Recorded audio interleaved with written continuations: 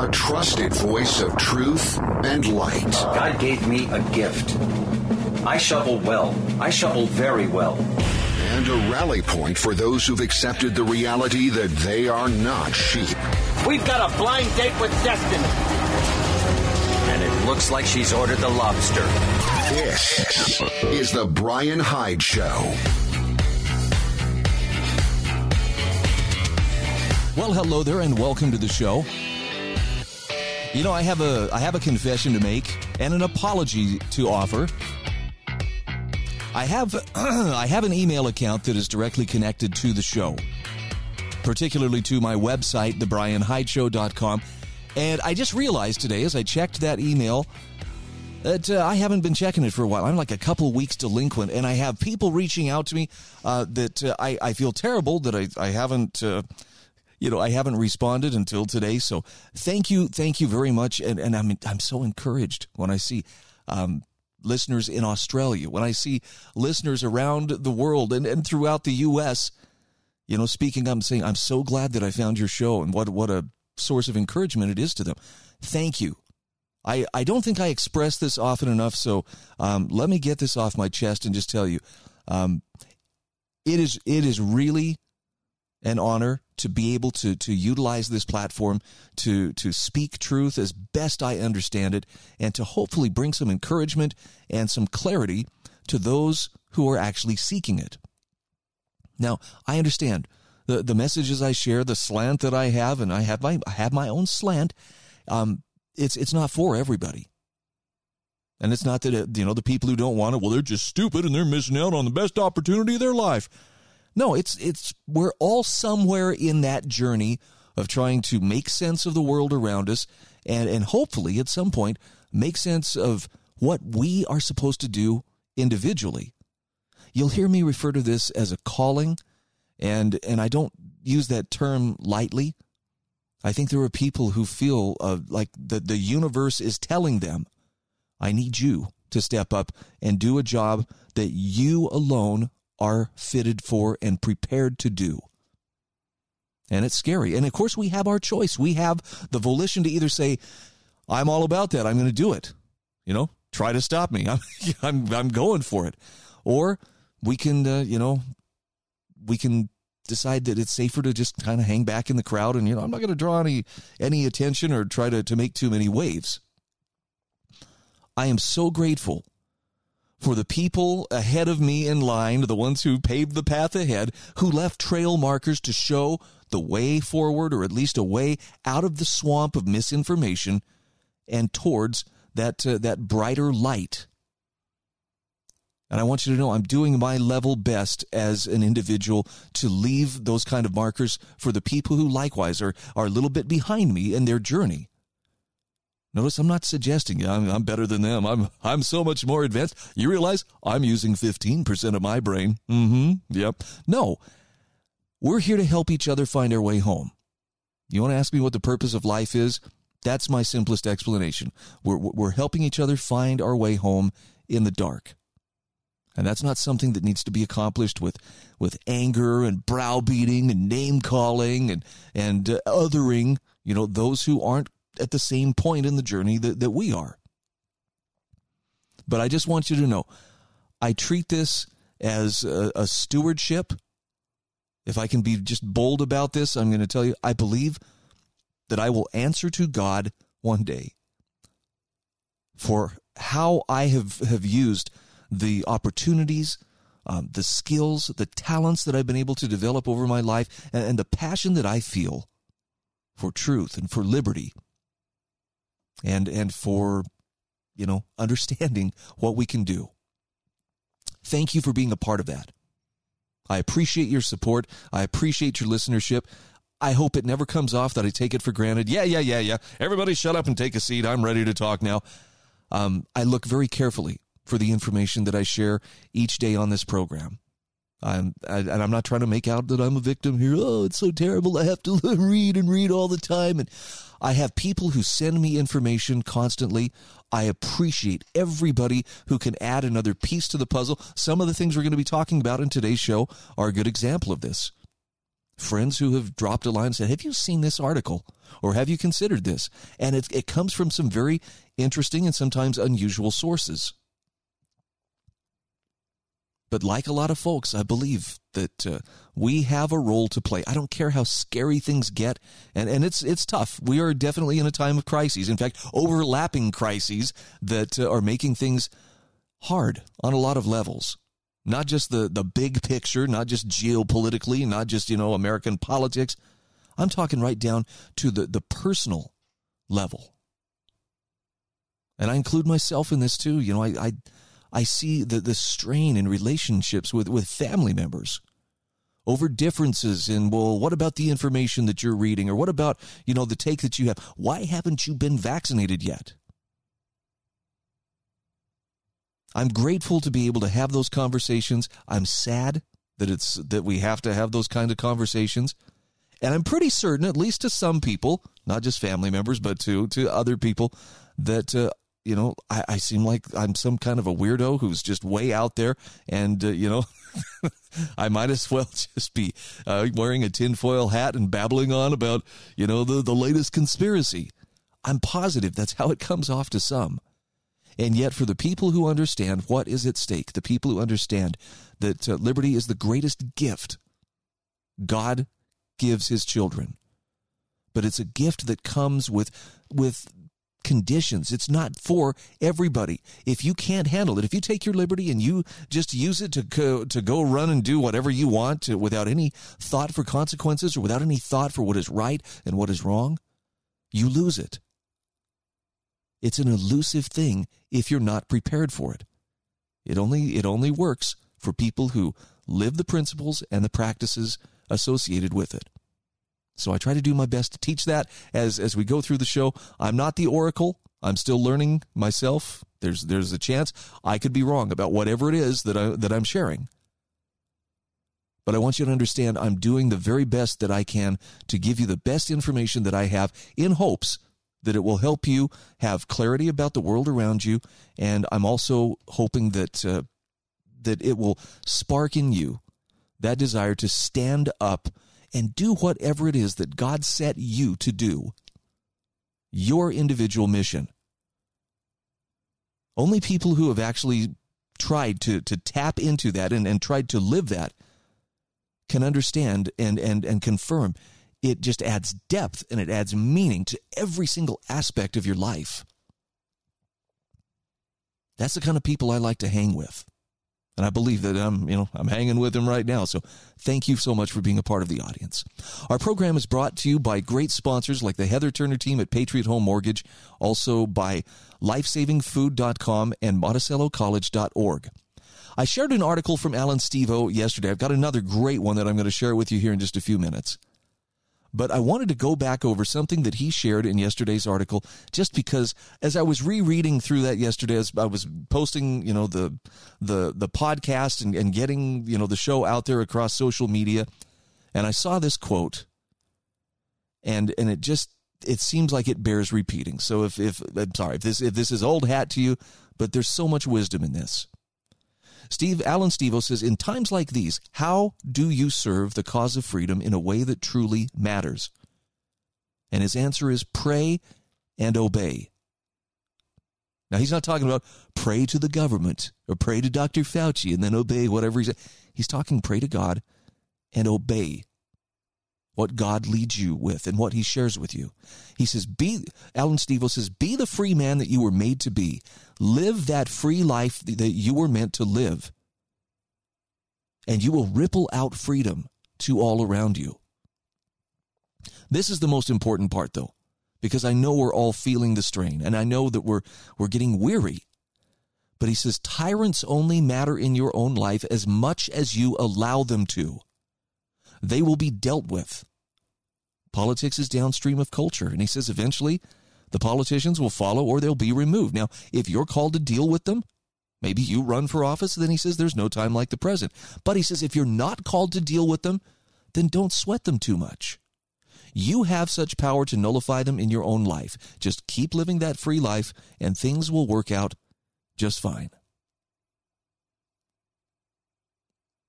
Now, this applies to more than just the politicians. You know, if I'm bringing you down, bro, turn my show off. Go find something else that's more productive to do. I'm doing my best not to bring more fear or more anger into the situation. But there are times where I really get wound up on a particular subject, and I'm probably contributing to somebody's fear. My apologies for that. I don't intend to. Hopefully, most of the time, you're getting some information that you can actually hang your hat on, and that will lead you to a place where you can step up and have that influence that you were born to have.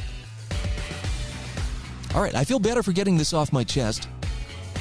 By the way, you can drop me comments. You can send me email. Just go to the show notes at thebrianhydeshow.com. A couple of links there that will help you do that. We'll take a quick break. We'll be back right after these messages.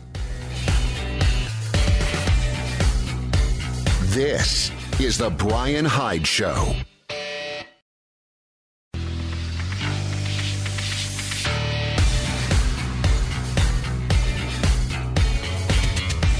This is The Brian Hyde Show. All right, welcome back to the show. Just a quick shout out here for my sponsor, LifesavingFood.com. Now, we're talking about food storage. This is the ReadyWise brand of food storage, 25-year shelf life. Very, very simple to make. You just add water. Packaged in individual entrees. Yeah, this is a great way to go. And, of course, they also have buckets. They have, complete food storage programs. Look, I don't want to sound like a broken record, but there really is peace of mind in knowing that you have a degree of self-sufficiency, that you don't have to run to the store when there's a panic on to try to grab whatever it is you need.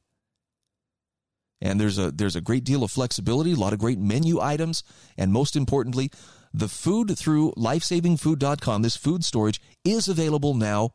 It is plentiful. The prices are reasonable. If you're going to act, this is a great time to do it. And if you're going to act, make sure you save 10% on your purchase by mentioning HYDE, H-Y-D-E, at checkout. That's your coupon code, my last name, H-Y-D-E. Well, one of the biggest blessings of our current crises is that they've brought forth individuals who are willing to answer the calling to step up and be sources of light and courage. I think Alan Stevo is one of the brightest sources out there. Now, his recent column, which was published on LouRockwell.com, is how to decouple your life from the people who are trying to assume control of it. And I don't know who needs to hear this. Maybe this is for me, but I want you to hear his take on this. He says, it can be wearying to speak to people about the contortions they need to go through within the system to defend their rights. He says, I like it very much, though, because I'm helping lions to wake up and grow skill in their own lives, skill that will help them in all manner of battles ahead. However, he says, while I help people jump through these hoops, there's a reality that everyone who is going to fight a mask hole and a vax hole needs to face. They don't want you. You think too freely for them, and that scares them. Now, you can dominate them, you can obey them, or you can avoid them. So this may ultimately mean separate societies. Perhaps we can alternately return to the American ideal of live and let live. But that approach isn't looking likely, not without some kind of rude awakening. Now, thankfully, those separate societies already exist among those who've put in the work. They've found the right places. They've surrounded themselves with the right people. No one in their lives will ever ask any of them to show a vaccine card. And Alan Stevo says the rest of us need to play catch-up to find that situation in life. He says you cannot expect to overcome 20 years of slacking overnight. Organizations like America's Frontline Doctors get grief because you might have to wait a few days to see a telemedicine specialist who cares enough about your survival to read the scientific literature on face masks, ivermectin, or hydroxychloroquine. That is called love. It's also at the heart of medical ethics, using all the resources at my disposal. How do I do the best possible work right now for this patient, no matter what anyone else says? And he says if you support doctors like that now and build relationships with them, they are more likely to be there for you when you need them. And there are plenty of operations out there like that. However, he says most people don't care about talking to a doctor like that until they get a sore throat. Then they flock to them and give them all manner of grief when they can't be seen immediately. But he says the real grief, though, belongs in your hands. Why have you been cuddling up for so long to people who you knew secretly wanted you dead? Your doctor was more likely to give you a chemotherapy drug that would kill you than to say to you years before, look up the Weston A. Price Foundation. You might like it. They have lots of healthful and traditional ways of eating that I'm sure you will find way more enjoyable and delicious than any diet from a checkout aisle magazine. But on top of that, the recipes and guidelines they present really seem to work wonders. Now, Alan Stevo says, sure, lots of doctors will mention diet, but few will dig down any further than what some trade organization has to say about diet. They will not do the hard work to find and understand approaches that really work. That doctor is, unsurprisingly, also far more likely to say to you, I don't care that this vaccine is an experiment. I want you to take it and risk the chance of maiming and death, than to say to you, let's be sure to read all the best literature on non-pharmaceutical options first and to discuss them together before we push for the more invasive pharmaceutical options. Now, the loyalists have their ideas. Alan Stevo says they will report you to the king for hanging as soon as that becomes an option open to them, or whatever the 21st century equivalent of hanging is. You think too differently from them and are a threat to their way of life. The ambivalent sheep have their own way as well, and until you look like the victor in this battle, they will stay as far away from you as possible and keep eating their popcorn as they watch this movie play out. The hyenas will be eagerly at work trying to deceive the sheep, but he says these people mean little to depend on them as folly.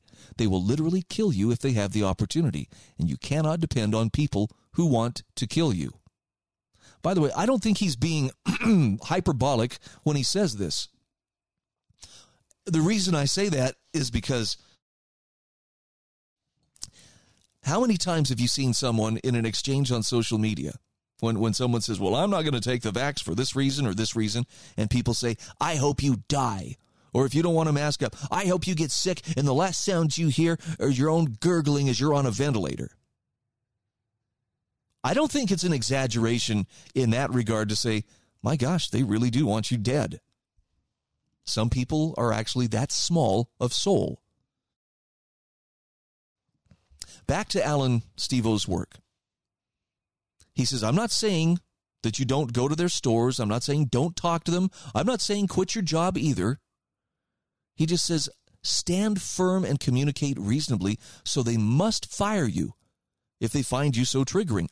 Work with them when it makes sense. Just don't depend on them. Now, he says, I don't walk in your shoes. Do the things you think serve you well in your life. But if you have people like that who are integral to your life, and you don't have a very solid plan B, plan C, and plan D for when those people follow through with their stated intentions and let you down, well, then he says, you are the fool for putting any faith in them by which they could let you down. He says, these people want to kill you. Those who quite literally think in their heads and sometimes even let those words slip out aloud. I wish that person were dead. And he says there are a lot more than you realize. They're plotting against you in other ways. And he reminds us the horrors of the concentration camps did not start at the gates of Auschwitz. They started with niggling little impositions on liberty years before, warning signs that people did not take seriously. In the lack of seriousness, people said, I will continue to make government as central to my life as possible and rely on them in these difficult times. Well, those people didn't survive. Others took a different approach. They made it to British Palestine, or they lived as partisans in the woods.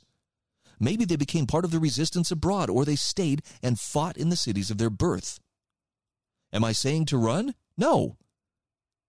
He says, I'm saying to use the example of the concentration camps and to prepare yourself for not being affected when the people who openly talk about wanting to kill you or who openly talk about being ambivalent about your death start doing things that one could expect from such a sociopath. I love this next bit of advice. Surround yourself with lions. We have the internet. We have unlimited calling plans. Using those two tools, a search engine and a telephone, if you cannot find a lion out there in the world who can satisfy every single need that you require, well, you're doing something wrong. He says it's long past time to start finding those lions and building those relationships. Now, he says, I'm not just talking about some consumer-producer relationship. That's the stuff of psychopaths. I don't disagree. Have you been to the multi-level marketing meeting yet? He goes, that's the kind of behavior that got us into this mess. And unfortunately, I have to pump the brakes here because we are up against our brakes. So we will take a quick time out. We will put some wonderful words in your ears from sponsors who would love to have your business. Please do business with them, or at the very least, let them know that their message is reaching your ears. We'll be back in just a moment.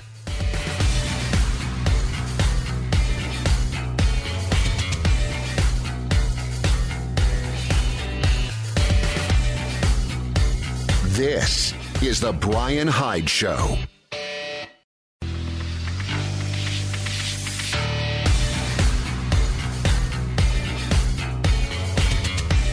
This is the Brian Hyde Show. All right, welcome back to the show. Remember, there are show notes at thebrianhydeshow.com. Every day that I produce the program, we're talking 2 hours a day. It's a labor of love, but I include notes to every article, every commentator, every guest that I have, so that you can check these things out for yourself and continue on your own journey of becoming aware and enlightened about what's going on in the world. I'm sharing an article from Alan Stevo, published on LouRockwell.com, about decoupling your life from the people who want to take control of it. And one of the things he talks about is to start surrounding yourself with lions. Finding like-minded people that can become part of your, I don't want to encourage tribalism, but your tribe, to be your people.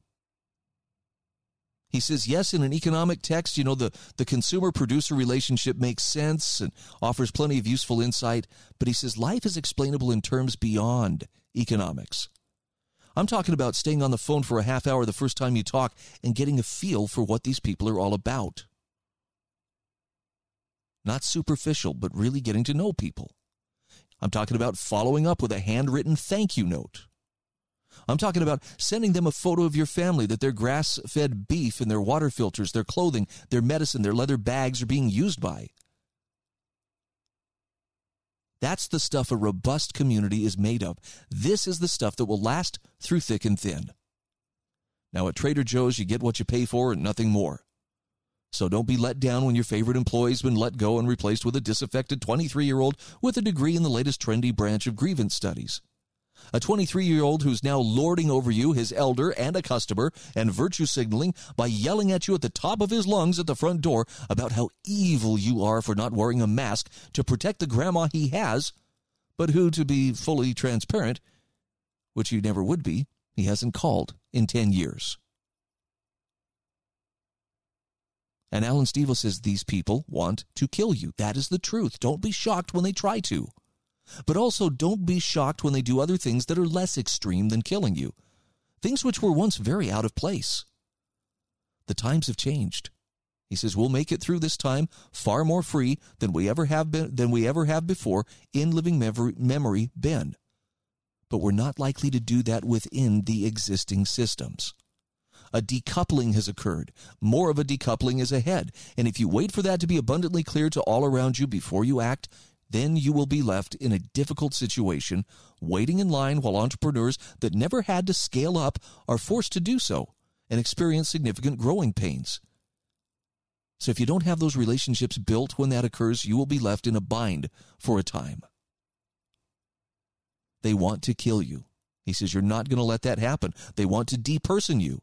You will make that irrelevant if they do. They want to fire you. You will have 5 better opportunities lined up if they do. They want to deny you food. Well, you have a dozen other people you already buy better food from. They want to push you from the system. If you are called to fight for the system that exists, then do that fighting, he says. Your victories may one day benefit us all. But he says their system is nonsense. It's top-heavy. It's full of a managerial class and paper pushers that are a net negative. It is full of people who leech off the public generosity and abrogate freedom to the detriment of all. Has Anthony Fauci and the multiple millions of others like him been anything but a net negative in your life. And these people exist in the public sector and the private sector as well. They're not the cause of our degradation as a people. They are a symptom. But they also individually prosper from the continued degradation. They are incentivized to hasten it. In fact, they are incentivized to do the worst things imaginable for you and your family. Some of them want you dead. You cannot trust them with your life, and you certainly can't trust them to be dependable in any regard. You can subjugate them to your will. You can subordinate yourself to their will. You can avoid them. And Alan Stevo says, look, I don't know what's right for your life. What I do know is that such people must not be depended on. So fight for what's rightfully yours. Let that which no longer serves you collapse into the dying heap of ashes it was meant to collapse into. And he says a more beautiful, new America will rise from the disaster that has sprung from the Ides of March 2020. In fact, some of us are already building it. I love that perspective. And this goes hand in hand with something that a friend of mine, Simon, told me, some years ago. Maybe it's time for us to start focusing on building whatever comes next. I think that's true. I think that's probably more true than any of us is really willing to admit at the moment. And the beautiful part is, yes, you have an essential role to play. I don't know what that role is, but I know it's really important that you do it. All right, moving on. Now, I don't want to sound dramatic, but of all the challenges we're facing at the moment, one of the toughest ones for me personally is knowing who to believe and what numbers can be trusted. I want to thank my friend Eric for sharing an article with me yesterday on Facebook. The Atlantic, hardly a hard right, kind of media source, is beginning to point out something that I think more people need to be aware of. Namely, it's that our most reliable pandemic number is losing its meaning. This is after a major study showed that asymptomatic and mild cases of COVID are being admitted to hospitals. I mean, right now, there's a fever pitch talking about, the hospitals are so crowded and we've reached capacity and we're going to have to start rationing health care.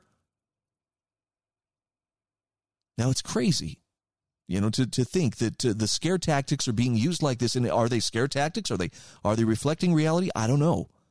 But I know that people that I know and love are lapping this up and believing it, and they're fearful and they're scared. They're terrified for me. They're telling me, Brian, you need to go and get the vaccine. They're not necessarily worried that I'm going to get COVID. I'm very fortunate in that I get to work from home, so my exposure to the public it's somewhat limited, or at least it can take place on my own terms. I'm not there every day handing money back and forth with customers, although I've been there and done that.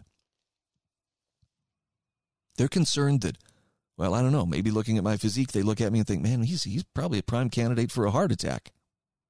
Sure hate to see you having a cardiac episode and end up, having to be shunted from one hospital to another or not even get treatment at all because everybody in there has COVID. Well, listen to this article from The Atlantic. This is written by David Zweig. The title, Our Most Reliable Pandemic Number is Losing Meaning. And he's talking about a new study that suggests almost half of those hospitalized with COVID-19 have mild or asymptomatic cases. The article says at least 12,000 Americans have already died from COVID-19 this month as the country inches its way through the latest surge in cases. But another worrying statistic is often cited to depict the dangers of this moment. The number of patients hospitalized with COVID-19 in the United States right now is as high as it's been since the beginning of February. It's even worse in certain places. Some states like Arkansas and Oregon recently saw their COVID hospitalizations rise to higher levels than at any prior stage of the pandemic. But then he asks the question, how much do those latter figures really tell us? From the start, COVID hospitalizations have served as a viral metric for tracking the risks posed by the disease. Last winter, The Atlantic described it as the most reliable pandemic number, while Vox quoted the cardiologist Eric Topol as saying, it's the best indicator we have of where we are. So on the one hand, death counts offer finality, but they're a lagging signal. They don't account for people who've suffered significant illness but survived. Case counts, on the other hand, depend on which and how many people happen to get tested. Presumably, hospitalization numbers provide a more stable, reliable gauge of the pandemic's true toll in terms of a severe disease. But a new nationwide study of hospitalization records, released as a preprint, not formally peer-reviewed yet, suggests that the meaning of this gauge can easily be misinterpreted and that it has been shifting over time. So if you want to make sense of the number of COVID hospitalizations at any given time, you actually need to know how sick each patient actually is. And until now, that's been almost impossible to suss out. The federal government requires hospitals to report every patient who tests positive for COVID, yet the overall tallies of COVID hospitalizations made available on various state and federal dashboards and widely reported on by the media do not differentiate based on severity of illness. Some patients need extensive medical intervention, such as getting intubated. Others require supplemental oxygen or administration of the steroid dexamethasone. But there are many COVID patients in the hospital with fairly mild symptoms too, who've been admitted for further observation on account of their comorbidities or because they reported feeling short of breath. Another portion of the patients in this tally are in the hospital for something unrelated to COVID and discovered that they were infected only because they were tested upon admission. How many patients fall into each category has been a topic of much speculation. And back in August, researchers from Harvard Medical School, Tufts Medical Center, and the Veterans Affairs healthcare system decided that they would find out. We got to take a very quick break here, but we're going to come back to this article in The Atlantic. It's listed in the show notes as well. There's a link to it if you want to check it out for yourself. What does it tell you when a fairly liberal point of view magazine like The Atlantic is beginning to question the narrative and the way the numbers are being reported? Tells me the truth may be finally starting to emerge. We'll be back in just a moment. This is the Brian Hyde Show.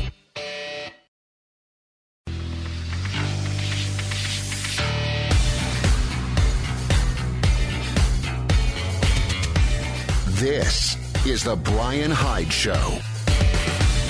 And just like that, we are back. I hope you appreciate the sponsors who help make this show possible. How do they do that? Well, thank you for asking. They do that by keeping the wolf away from my door, by making it possible for me to support my family and to spend my time finding and then sharing the best information that I can, hopefully in a way that is not scaring people, but is actually impressing them to take the information, do with it as they will, but to not just be passive, but to actively be a part of securing their own liberty. This includes great sponsors like the Heather Turner team at Patriot Home Mortgage. These are the folks I would want you to talk to if you are buying a home in the state of Utah. And a lot of people are moving there, a lot of people looking for homes. You know that the pressure on the real estate market it's real. Inventory disappears as quick as it comes, onto the listings. It's just crazy. So if you need that loan, whether it's a VA loan, a traditional loan, a reverse mortgage, you need it quickly, talk to the Heather Turner team at Patriot Home Mortgage. 435-703-4522. That's their phone number. They're located at 619 South Bluff Street in St. George. And Patriot Home Mortgage is an equal housing opportunity lender. Heather's NMLS ID is 715386. So I have this article that's in the show notes at thebrianhydeshow.com from The Atlantic. And it's talking about how COVID hospitalization numbers can be misleading because they don't tell us how sick the people are who are being admitted after testing positive for COVID-19. And we have researchers from Harvard Medical School, Tufts Medical Center, and the Veterans Affairs healthcare system who dug in to find out what was going on. They looked at 50,000 patients. So this isn't just, we talked to Billy Bob down there at County General Hospital, and this is what he told me. I mean, this is some pretty legit research. The article here says researchers have tried to get at similar questions before. For 2 separate studies published in May, doctors in California read through several hundred charts of pediatric patients one by one to find out why exactly each COVID-positive child had been admitted to the hospital. Did they need treatment for COVID? Was there some other reason for admission, like cancer treatment or a psychiatric episode? And the COVID diagnosis was just, incidental to that admittance? According to the researchers, 40 to 45% of the hospitalizations they examined were for patients in the latter group. You understand what that means? They were there for something else, but they just happened to test positive for COVID. We've got another COVID hospitalization. Run up the red flag. Tell everybody this is what's happening. The hospitals are swamped with COVID patients. It's kind of like the cooking of the numbers last year, where every person who died with a testing positive for having the COVID virus in their system was counted as a COVID death. Oh, you think I'm joking? A guy dies in a motorcycle wreck. But because he tested positive for COVID, well, it's another COVID death. I mean, why would they report it like that? Why would they do this? I can only imagine it's because there's a degree of, if we report it in this way, this will move public opinion or will move the public's awareness in a particular direction, which means it's a deliberate manipulation. Now, the authors of the paper out this week took a different tack to answer a very similar question for adults.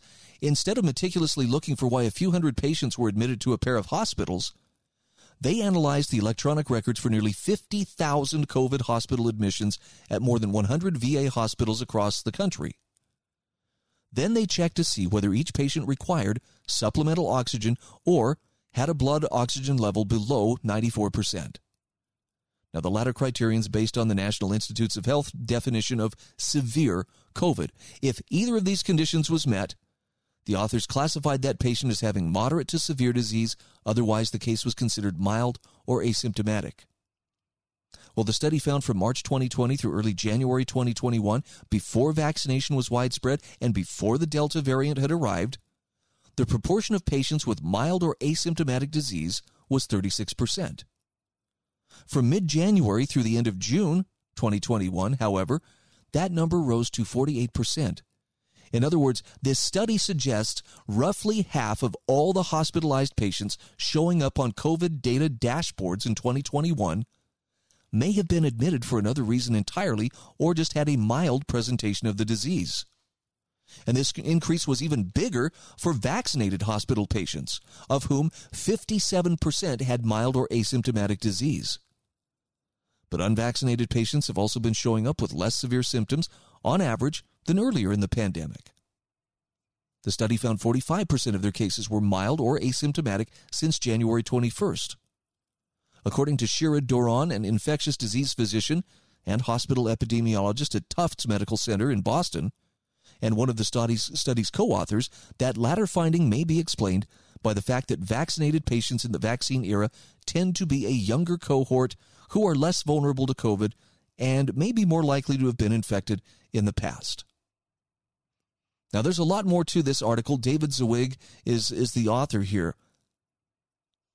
But what does that tell you? I mean, none of this has made sense. Anybody who's thinking should be questioning the death numbers. I saw some statistics yesterday that had me going, interesting. The COVID infection rate is surging. You know, you look at this time last year, what the infection rate was, how many cases we were seeing on a daily basis when there was no vaccination available. Now, we have at least 177 million Americans that have been vaccinated, but the infection rate is surging. I thought the vaccine was supposed to mean less infection. So I don't understand all the cause and effect. All I'm saying is this does not make sense. And I don't think that I'm being a bad citizen for questioning such things. I've got an article here from Dr. Joseph Mercola that provides, again, more evidence that the Centers for Disease Control is cooking the numbers. How? They're listing vaccinated deaths as unvaccinated. Just a couple of quick excerpts. In a July 16, 2021 White House press briefing, the U.S. Centers for Disease Control and Prevention Director Dr. Rochelle Walensky claimed over 97% of people who are entering the hospital right now are unvaccinated. And a few weeks later, in an August 5th, 2021 statement, she inadvertently revealed how that statistic came about. As it turns out, the CDC was looking at hospitalization and mortality data from January through June of 2021. That's a time frame when the vast majority of the U.S. population was still unvaccinated. But that's not the case at all now. The CDC is also playing with statistics in other ways to create false or inaccurate impressions that unvaccinated people make up the bulk of infections, hospitalizations, and death. For example, we now find out the agency is counting anyone who dies within 14 days post-injection. They're counting them as unvaccinated. So not only does this inaccurately inflate the unvaccinated death toll, but it also hides the real dangers of those shots, as the vast majority of those shots occur within the first 2 weeks. Now their deaths are counted as unvaccinated deaths rather than being counted as deaths due to vaccine injury or COVID-19 breakthrough infections. And from here, Dr. McCullough goes into how the CDC counts breakthrough cases, the different testing guidelines for the vaxxed and unvaxxed, how only hospitalization and death count if you're COVID jabbed.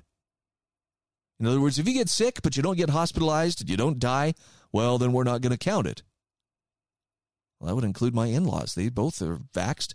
They both came down with COVID. My father-in-law had it very, very seriously, but he wasn't hospitalized. So, it only counts if you're COVID jabbed and you ended up in the hospital or you died from it. So the vaccinated are actually making up a large bulk of the hospitalization numbers.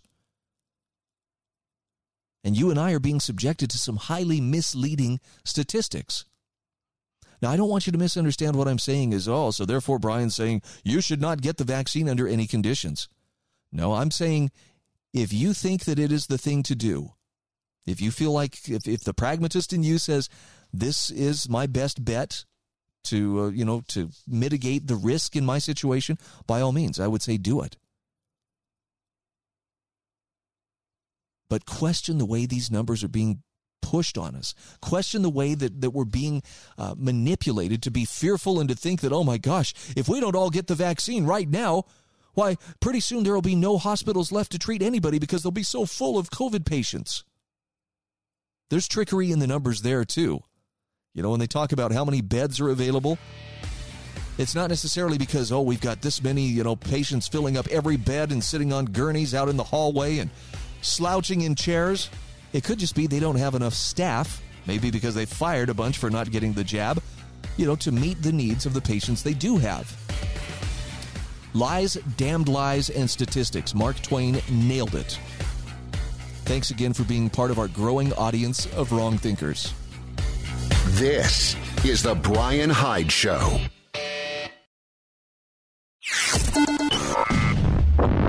A trusted voice of truth and light. God gave me a gift. I shovel well. I shovel very well. And a rally point for those who've accepted the reality that they are not sheep. We've got a blind date with destiny. And it looks like she's ordered the lobster. This is the Brian Hyde Show. Well, hi there, and welcome to the show. Hey, I was checking my listening statistics, and this is primarily for the podcast. But I have the morbid curiosity. Okay, who's listening out there? And I'm proud to tell you, 94% of my listening audience is found in the USA. That's pretty cool. But what this means is 6% of my audience isn't.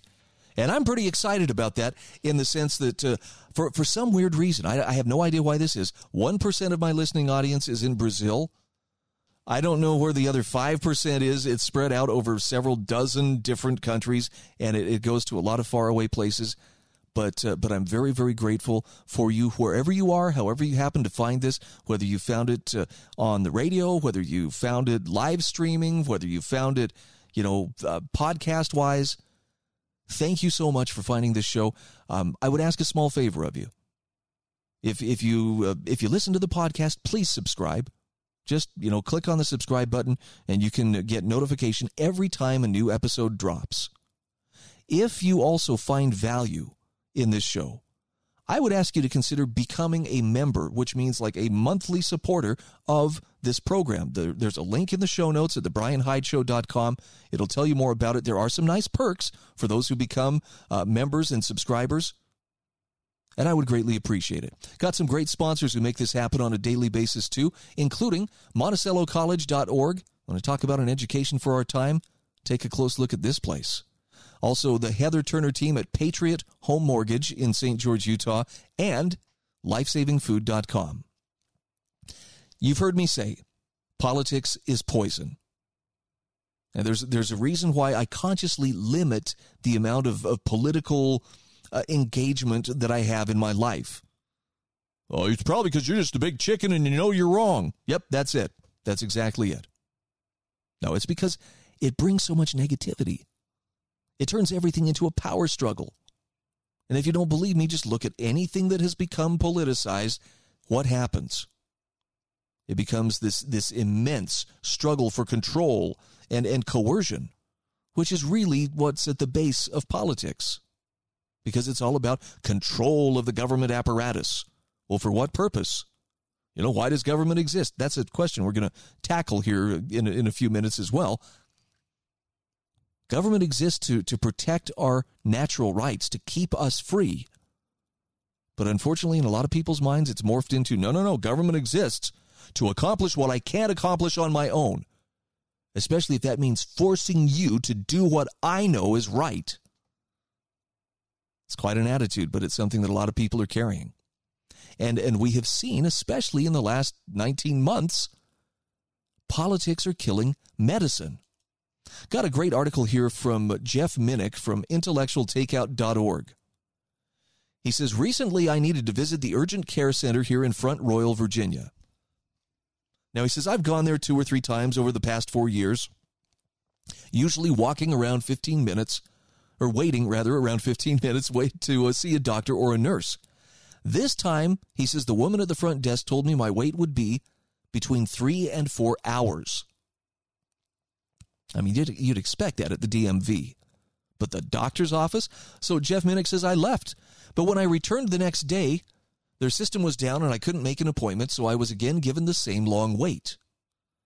Since then, he says, I've looked at their job site and discovered they have dozens of positions open, ranging from cooks to nurses. Now, he asked, was that shortage caused in part by the corporation's demand that all of their employees receive the vaccine? Politicians and policymakers have long demanded that we trust their guidance in matters of public health. But now it looks like those same demands may be hurtling us toward other public health-related problems. I mean, the president has issued sweeping new orders for vaccine mandates, demanding, for example, that companies employing more than 100 employees force their workers to receive the vaccine. If this mandate is carried out, it will affect hospitals around the country. For a year, those healthcare workers stayed at their posts without the possibility of a vaccine. Do you remember that? We hailed them as heroes. But now we're going to fire them when they exercise their right to say no to vaccination. And what's crazy to me is it's not just hardcore lefties that are celebrating this. I see people even on the libertarian right who are like, well, you know, actions have consequences. You decide not to get the vaccine, you know, you have to own that. I mean, it makes me wonder. I've seen the meme, and I don't mean to offend anybody by pointing this out, but you know, the one that says, if you wondered how you would have, whether or not you would have resisted in 1930s Germany, now you have your answer. If nothing else, we know who would have gone along, who would have turned in Anne Frank and her family, and probably felt good about doing it. Well, of course, I'm a good citizen. I'm doing my duty. Jeff Minnick says these mandates for the good of public health now seem to be negatively affecting others, including some expectant mothers. On September 10th, a local news outlet reported the Lewis County General Hospital in Lowville, New York, will no longer deliver babies. This measure will take place starting September 24th because too many maternity unit workers have resigned over COVID vaccination mandates. The chief executive officer of the country's healthcare system, Gerald Kyer, announced 6 members in the unit had resigned rather than take the jab, and that another 7 were undecided. Of the hospital staff at large, 27 have still refused the vaccine. And this issue is addressed on a broader front by Lauren Weber in a recent Epoch Times article titled, Vaccine Mandates Affect Hospital Staffing Wars. She reports on the shrinking pool of qualified health professionals available for work, especially in rural communities. Staff who are already overworked and worn out by the many months of battling the virus now must decide whether to take a vaccine they mistrust in order to keep working. Some traveling nurses have refused to work in states with mandates. Add to that the hospitals overwhelmed by Delta variant cases and staff needing sick days, and the crisis deepens. Meanwhile, information about the useful therapeutic treatments of the Wuhan virus is either ignored or, in some cases, actively suppressed. Instead of letting doctors and other medical personnel hash out the efficacy of the vaccine or treatments like ivermectin, politicians and bureaucrats are issuing orders on how to combat the virus. Physician Justice Hope is one who would likely desire to be a part of that debate. He analyzes the enormous decrease in COVID deaths in India that occurred when that country authorized widespread use of ivermectin to combat the virus.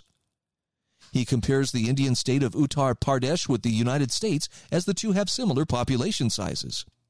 Let us look at the August 5 numbers from Uttar Pradesh with 2/3 of our population, Hope said. Uttar Pradesh, using ivermectin, had a total of 26 new cases and exactly 3 deaths. The U.S., without ivermectin, has had precisely 4,889 times as many daily cases and 191 times as many deaths as the Uttar Pradesh with ivermectin. So Jeff Minnick asked, okay, does ivermectin work? Can it prevent deaths and sickness from COVID? He says, I'm no scientist, but data certainly seems to show that it does. At the very least, we should leave that analysis to our healthcare professionals, with all of them being given a voice, instead of politicians and their allies in the media hammering on about the drug being used for horses and censoring those who speak in favor of such therapeutics. He says Americans have spent months listening to politicians and policymakers demand we follow the science. Well, good idea. Let's return that science to our healthcare professionals and specialists, let them debate, and determine the best way to fight this virus and get government out of the way. I mean, I heard the definition for agorism some years ago. And agorism is simply, you are living a permissionless existence. You don't turn to government for everything. Mother, may I work for a living? May I have some of my money back? May I have the part that you don't need for taxes? I think the best explanation is you reduce your governmental footprint. And I think if there's ever been a time to get serious about doing something like this, it's today. But to do that, you're going to have some capability of self-reliance. You're probably going to have to build a network with like-minded people. Just in the last couple of days, I've had a number of people reach out to me and say, how can we build a website? How can we build some kind of a digital platform or some kind of gathering place for like-minded people? And they're talking about people who, for whatever reason, have chosen not to get the vaccination. I mean, we're being actively excluded from most all other aspects of society. Frankly, as I look at where society's going, I'm not that offended. Oh, you wanted to sift me out of your rotten soup? Yes, please. Please do. But they're not content to let me go live life on my own terms. Now, I still have to do it according to them.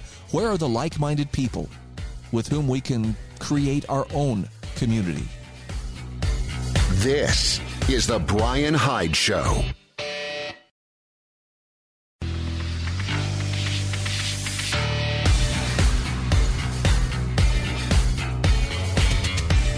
This is the Brian Hyde Show. Hey, welcome back to the show. Our program is brought to you daily, Monday through Friday. Sorry, weekends are off limits. But it's brought to you by the Heather Turner team at Patriot Home Mortgage. This is the team with the stability and the clout and the decades of experience to help you get the home loan you need without delay. Why would it matter that you get it in a timely fashion? Well, this is primarily for my listeners in the state of Utah, but if you're one of the thousands of people relocating to the Intermountain West and you're looking to buy a home, I don't have to tell you, it's the hottest real estate market that most of us can remember. And when you find the home of your dreams, your financing has to be squared away right now. This is why I want you to count on the Heather Turner team at Patriot Home Mortgage. Heather's NMLS ID is 715386, and Patriot Home Mortgage is an equal housing opportunity lender. Their offices are in St. George at 619 South Bluff Street. You can call 435-703-4522. Listen, there's an email link in the show notes at thebrianhydeshow.com. If you would drop an email to Heather and just let her know your message is reaching my ears, I would greatly appreciate it. I think she would too. All right, back to the show. Actions really do speak louder than words, especially when the elite keep insisting that we do what they tell us or else. And I try not to get too caught up in, the social gatherings and, the daily tattler, telling us what's going on. So often it's focused on personalities. And maybe this will surprise you, maybe it won't. Societies that are in decline tend to focus on issues and personalities rather than on principles. It's societies that are in their ascendancy, that are healthy, that are free. They are focused on forms, principles, the things that keep them free. Societies that are devolving, that are in decline, they tend to focus on people. And unfortunately, that means people like, AOC. Her first name, Alexandria Ocasio-Cortez. I was going to call her something else. But she went to the Met Gala earlier this week, and, in this stunning dress with a Chick-fil-A looking logo. Oh, no, that says, tax the rich. Okay, cute. And there was a lot of talk about this, how daring she is, how iconic. Oh, look at this, look at her. Right there to the elite's faces, telling them that they need to be taxed. But that's not what really caught most people's attention, at least the people who are aware of what's going on. What really got a lot of people's attention was the photographs that came out of that Met Gala showed a very clear division. And it was the masking of the servant class. And this is something we're starting to see more and more, where there are gatherings of politicians, where there are places where the so important are together, to discuss whatever it is they're going to discuss. I presume it's something like what a James Bond villain would be discussing. How could we better take over the world? I don't know. I'm not invited for some reason. Actually, I'm kind of glad for that. But Glenn Greenwald, one of the few remaining journalists in the world, has written an excellent piece about how, while AOC's revolutionary and subversive socialist gown generated buzz, the normalization of maskless elites attended to by faceless servants is absolutely grotesque. Let me just share a couple of excerpts from his article.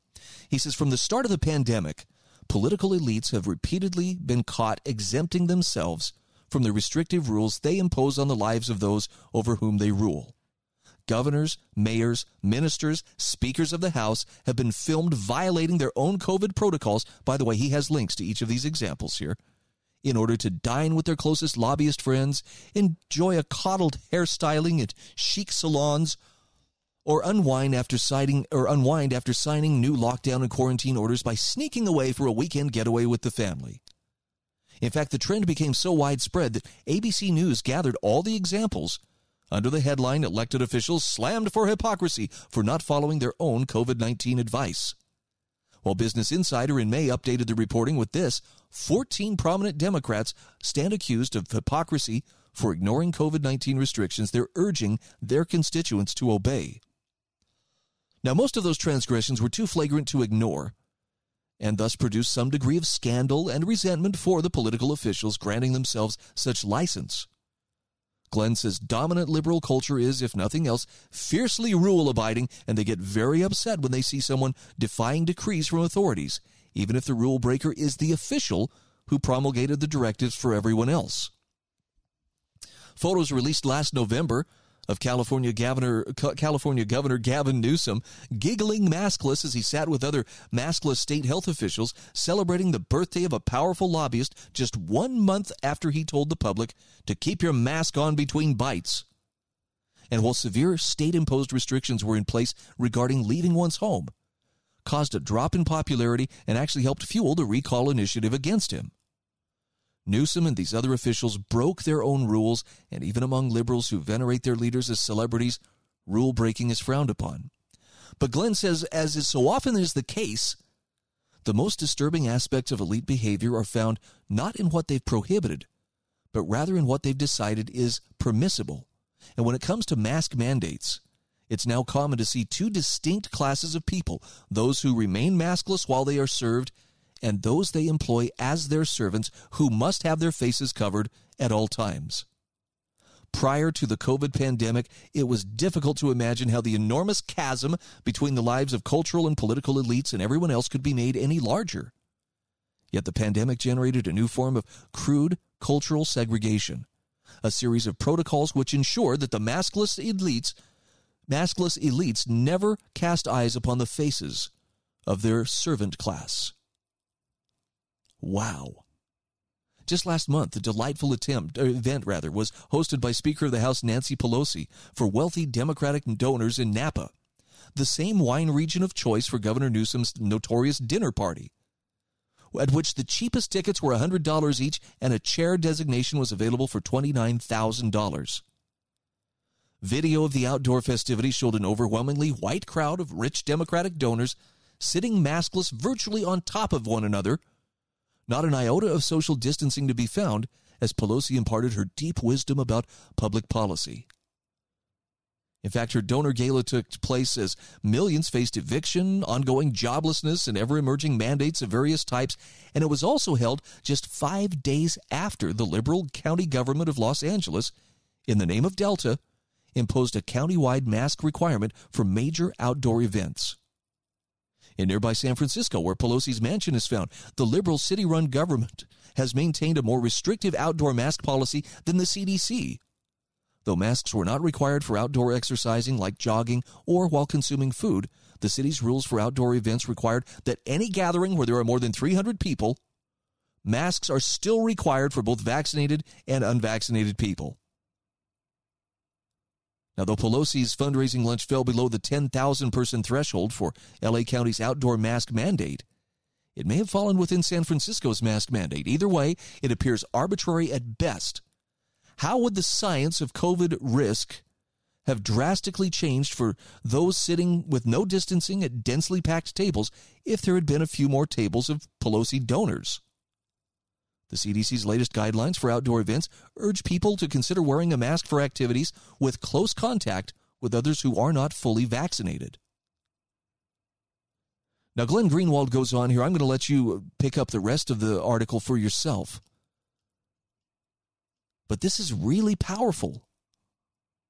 This stopped being about the science a long time ago. And that's the key here. Even with all this deceit and manipulation, there's something uniquely disturbing and even creepy, Glenn says, about becoming accustomed to seeing political and cultural elites wallowing in luxury without masks, while those who are paid small wages to serve them in various ways are forced to keep the cloth over their faces. By the way, you see this in press conferences as well.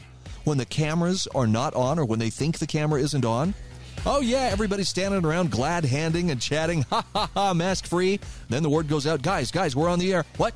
And there's panic. Everybody dons a mask. Why? They got to keep up the illusion. Well, that illusion is being shattered, my friend, and I'm happy that it is. This is the Brian Hyde Show.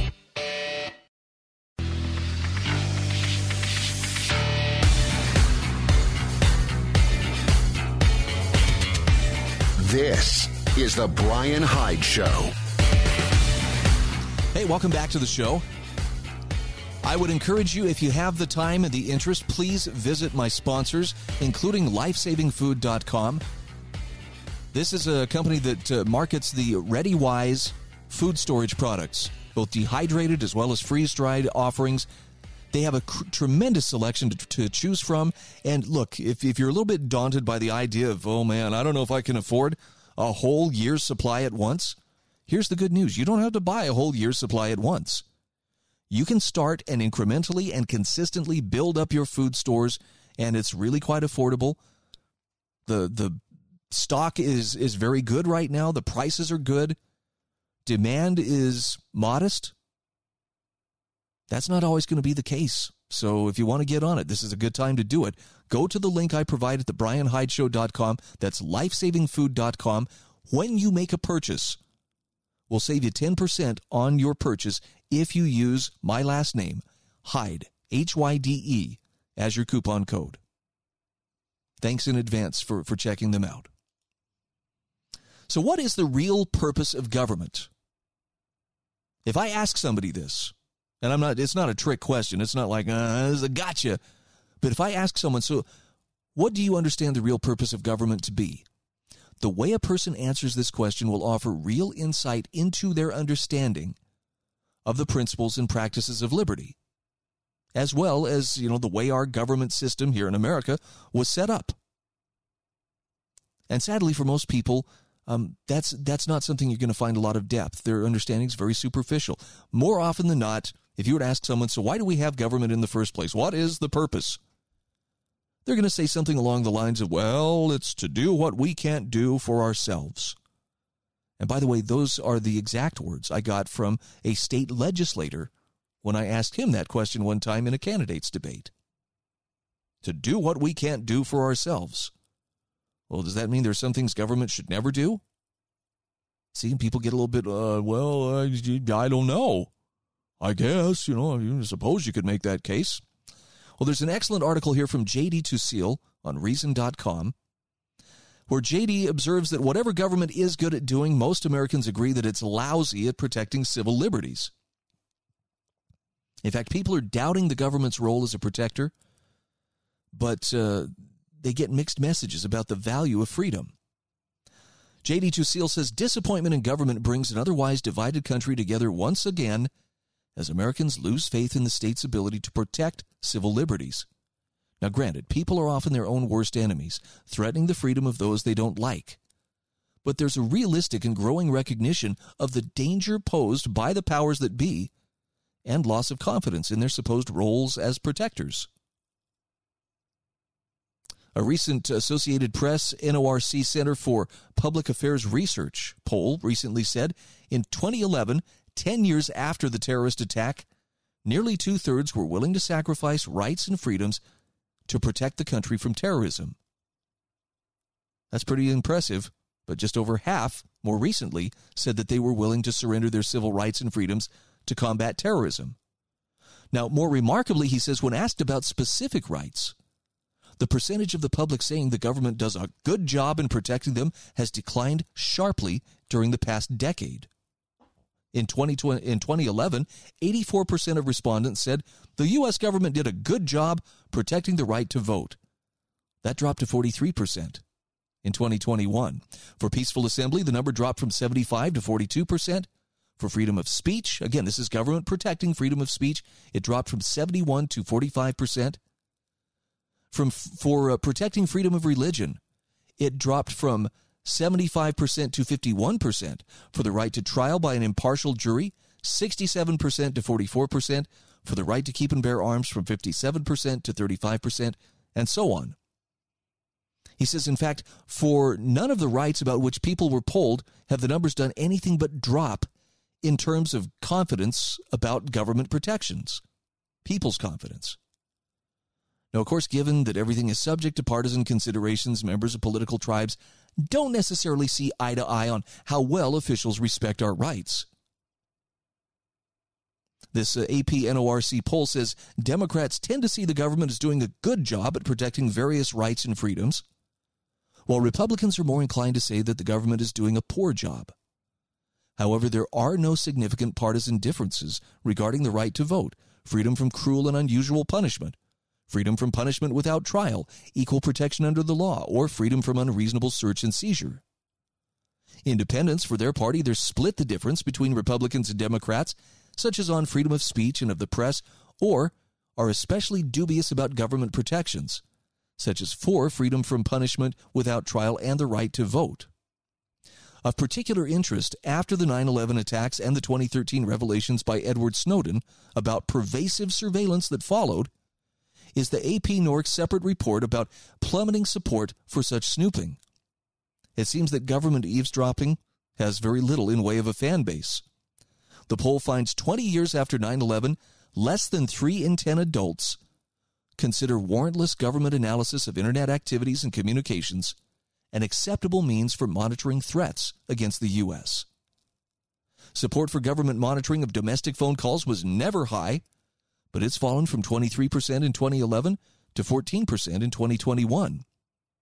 Support for monitoring calls outside the U.S. fell from 49% to 28%. Support for monitoring Internet searches fell from 48% to 27%. For reading private emails, the numbers fell from 30% to 17% over those years. Some 60% of Americans do, however, continue to favor surveillance cameras in public places, though even that's down by more than 10%. It's as if years of intrusiveness, abusive politicians, and weaponization of the power of the state by officials against their political opponents have eroded the credibility of the U.S. government. Amen. Unfortunately, officialdom's unreliability as a guardian of personal freedom doesn't come out of the blue. There's a constituency for that shakiness. For example, multiple polls in recent years have found that while people voice support for free speech in the abstract, they're not so happy about protecting speech that upsets them. The government should be able to take action against newspapers and TV stations that publish content that is biased, inflammatory, or false, agreed 57% of respondents to a 2019 Campaign for Free Speech poll. Now, never mind that biased and inflammatory are often in the eye of the beholder and core elements of expression, and false is a charge subject to new information and continued debate. College students broadly support free speech, yet increasingly favor restrictions on speech, particularly speech that targets minority groups. That's according to a 2020 Knight Foundation poll. Forget that minorities are among those to be most likely on the receiving end of speech curbs allegedly crafted for their safety. And notably, the American Civil Liberties Union has grown extremely ambivalent about defending liberties at odds with its staff's preferred outcomes on issues ranging from speech to medical coercion. The Atlantic's Russell Berman commented last week to the ACLU's critics, its support of vaccine mandates is another sign that the organization that was often willing to take unpopular stances in the name of liberty has abandoned its roots to fall in line with progressivism. But J.D. Tusil says much of the public has simply lost patience with the checks and balances that, by design, shield liberties by placing limits on the power of their preferred officials. The Democracy Voter Fund Voter Study Group observed last year, while fewer than 1 in 10 Americans consistently supports an authoritarian option, a third of Americans, quote, dabble in authoritarianism. They look for a strong leader who doesn't have to bother with Congress or elections. Yikes. J.D. Tusil says many people rightly doubt the credibility of government as a protector of civil liberties. But the public is sending very mixed messages about the value it places on freedom and on restrained power. To defend civil liberties only when you approve of their use, and if they don't get in the way of your favorite political leaders, is to not defend civil liberties at all. But whether or not they understand the implications, he says growing numbers of Americans are unimpressed by the protections the U.S. government offers for civil liberties across the board. They want government officials to back off their surveillance efforts at home and abroad, and they're less willing than in the past to trade their freedom for empty promises. Oh, I want that to be true. I really want to believe that's true. I see it in some people. And I don't know if I'm just looking for safety in the numbers and not seeing enough numbers to feel encouraged, but it sure feels like we're hopelessly outnumbered. If you are a person who not only understands freedom, but you're willing to assert yourself and stand up and protect your freedom when others start encroaching on it, you are looked at as a weirdo. You are out of step with the mainstream of society. So did that make you wrong? Absolutely not. But then again, if you look at history, there are a lot of times where the people who were standing on correct principle found themselves in a very lonely place, sometimes a very dangerous place. Yet their examples kept enough people rooted to reality that eventually sanity would return. I hope that's the role we're playing today, and I hope it's really having the effect that we hope it's having. This is The Brian Hyde Show.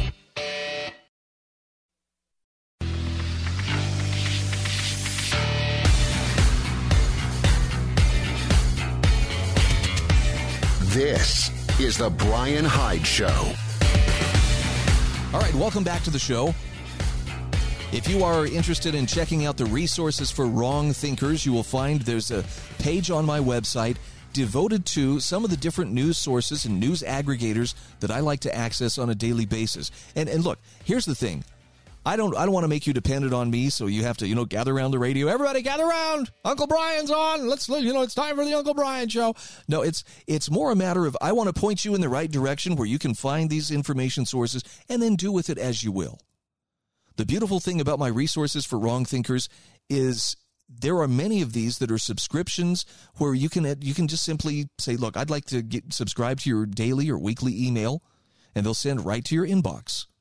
A half dozen stories or so on various issues. Some of them, you may not be interested in. You may not really be interested in what tariffs are doing today and how this compares to the GDP of blah, blah, blah.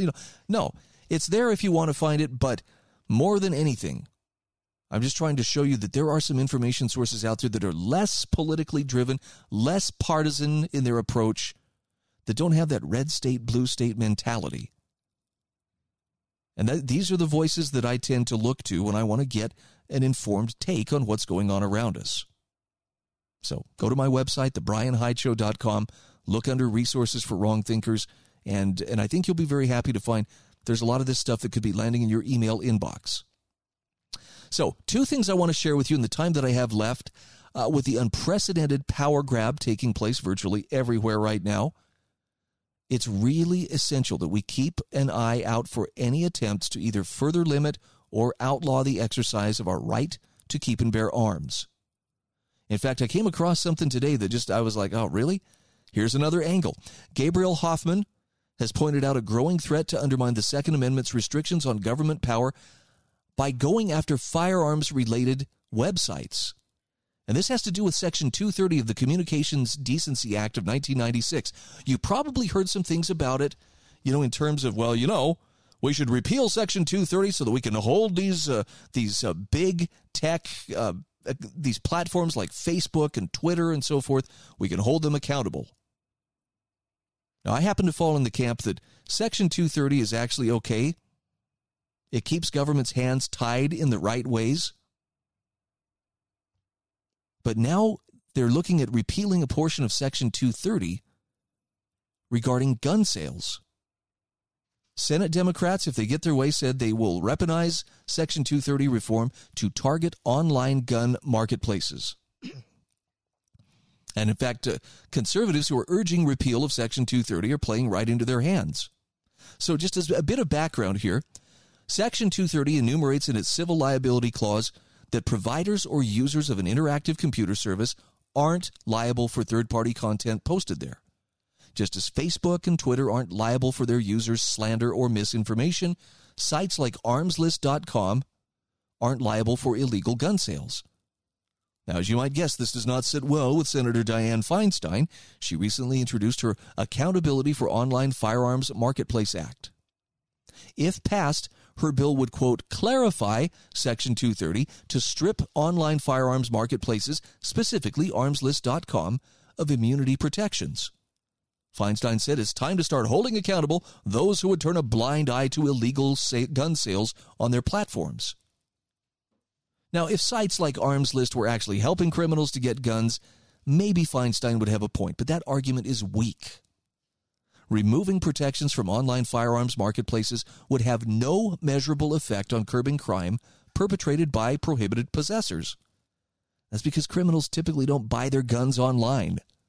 A 2019 Bureau of Justice Statistics report examined the source of criminal activities involving firearms after interviewing more than 200,000 prisoners. It found only 1.3% of respondents obtained their firearms through a retailer. The majority of firearms used in crimes were primarily stolen or illegally obtained through the black market. In other words, Arms List is hardly the criminal enterprise Feinstein is trying to make them out to be. Even in its terms of use, Arms List specifies for its users that any unlawful use of their website constitutes an illegal purpose and therefore is unauthorized. And the terms also state users have to acknowledge the website isn't involved in transactions. Users are in accordance with applicable laws. They should field questions about firearms sales or transfers to the Bureau of Alcohol, Tobacco, Firearms, and Explosives if they arise. So Gabriella Hoffman is saying, instead of targeting lawful businesses, Democrats should start tackling actual crime. And she says, to my fellow conservatives eager to repeal Section 230 of the Communications Decency Act, please reconsider. If you care about the Second Amendment and oppose frivolous lawsuits against the firearms industry, it's imperative to combat efforts like this one. And yes, I do have a link in the show notes. Okay, this is like dessert. I'm saving the best for last. I want to talk about keeping your head in the midst of widespread panic. I know it's not easy. In fact, I know politicians understand this, and they understand that every crisis spells opportunity to consolidate more power over the populace. That's why I wanted to share with you this article from Kent McManigal from everything-voluntary.com. The U.S. may be one panic away from disaster. He says, a couple of centuries ago, a smart fellow known as Voltaire pointed out, those who can make you believe absurdities can make you commit atrocities. Now, this is a timeless truth. And he says it explains why a disturbing number of people in the year 2021 are calling for segregation, imposed poverty, or even concentration camps. Now, they prefer to use euphemisms for their neighbors who are, for whatever reason, unvaccinated against COVID-19. Now, if that's not willingness to commit an atrocity, what is? He says we've been fooled, or they've been fooled, into believing absurdities concerning the virus. Now they are publicly calling for atrocities. Society is ripe for some political functionary to start committing atrocities using the excuse of public safety. And these people would cheer and start lighting up the tip lines or dragging their neighbors to the authorities themselves. Now, there's a big overlap between those who want officials to punish their unvaccinated neighbors and those who want the government to ban gun ownership. Maybe this doesn't mean anything, but he says it is worth noticing. Also, many of these same people want to convince you that ivermectin is only a horse dewormer. Would they also characterize penicillin as only a horse antibiotic? Both are partially true, but incomplete. Any medicine can be dangerous if used incorrectly. Trying to shut down discussion concerning a medicine, whether it's ivermectin or hydroxychloroquine or cannabis, is neither rational nor ethical. It's not science, but superstition. If you feel the need to shut down debate, you have admitted your position is weak. Now, that doesn't mean that I believe you should use any particular medication, Kent says. Your medical decisions are between you and your doctor, and your informed consent being the deciding factor in every case. Government, social media corporations, and I shouldn't have any say in the matter. You may as well listen to your dog's medical advice. The credibility is about the same. He says, I have no idea whether ivermectin or anything else is effective against any specific virus. But I know when people are lying, and you are being lied to. Now, he says it's not completely their fault. They've been lied to by politicized experts, and they bought it hook, line, and sinker. Now, based on the absurd lies they believed, they have come up with what must seem to them to be a reasonable reaction. I think the hardest part of this is, it's easy to take offense when somebody starts standing up in a way that is threatening your liberty. At least that's what I feel. I don't feel like, oh, you're making a mistake. I feel real anger when someone is insisting, you know what, Brian, we need to separate you from society and punish you economically in every way possible because you're not going along with the program.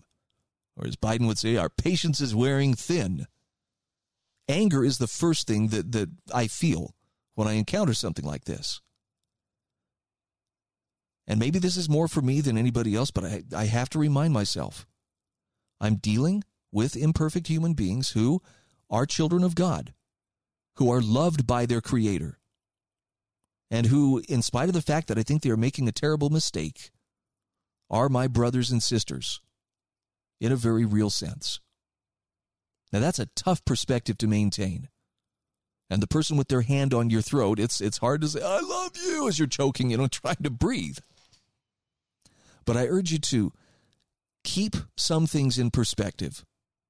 A lot of the stuff that we get most upset about is stuff that we choose to get upset about. This is one of the reasons why I'm a big advocate of unplugging from the matrix often and making sure that your moral compass is calibrated.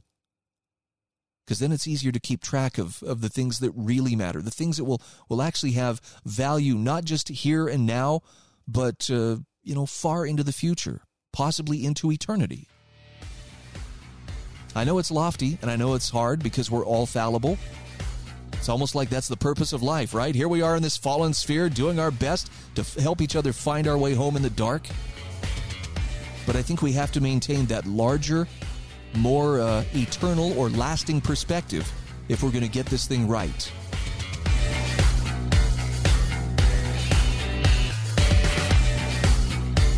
This is the Brian Hyde Show.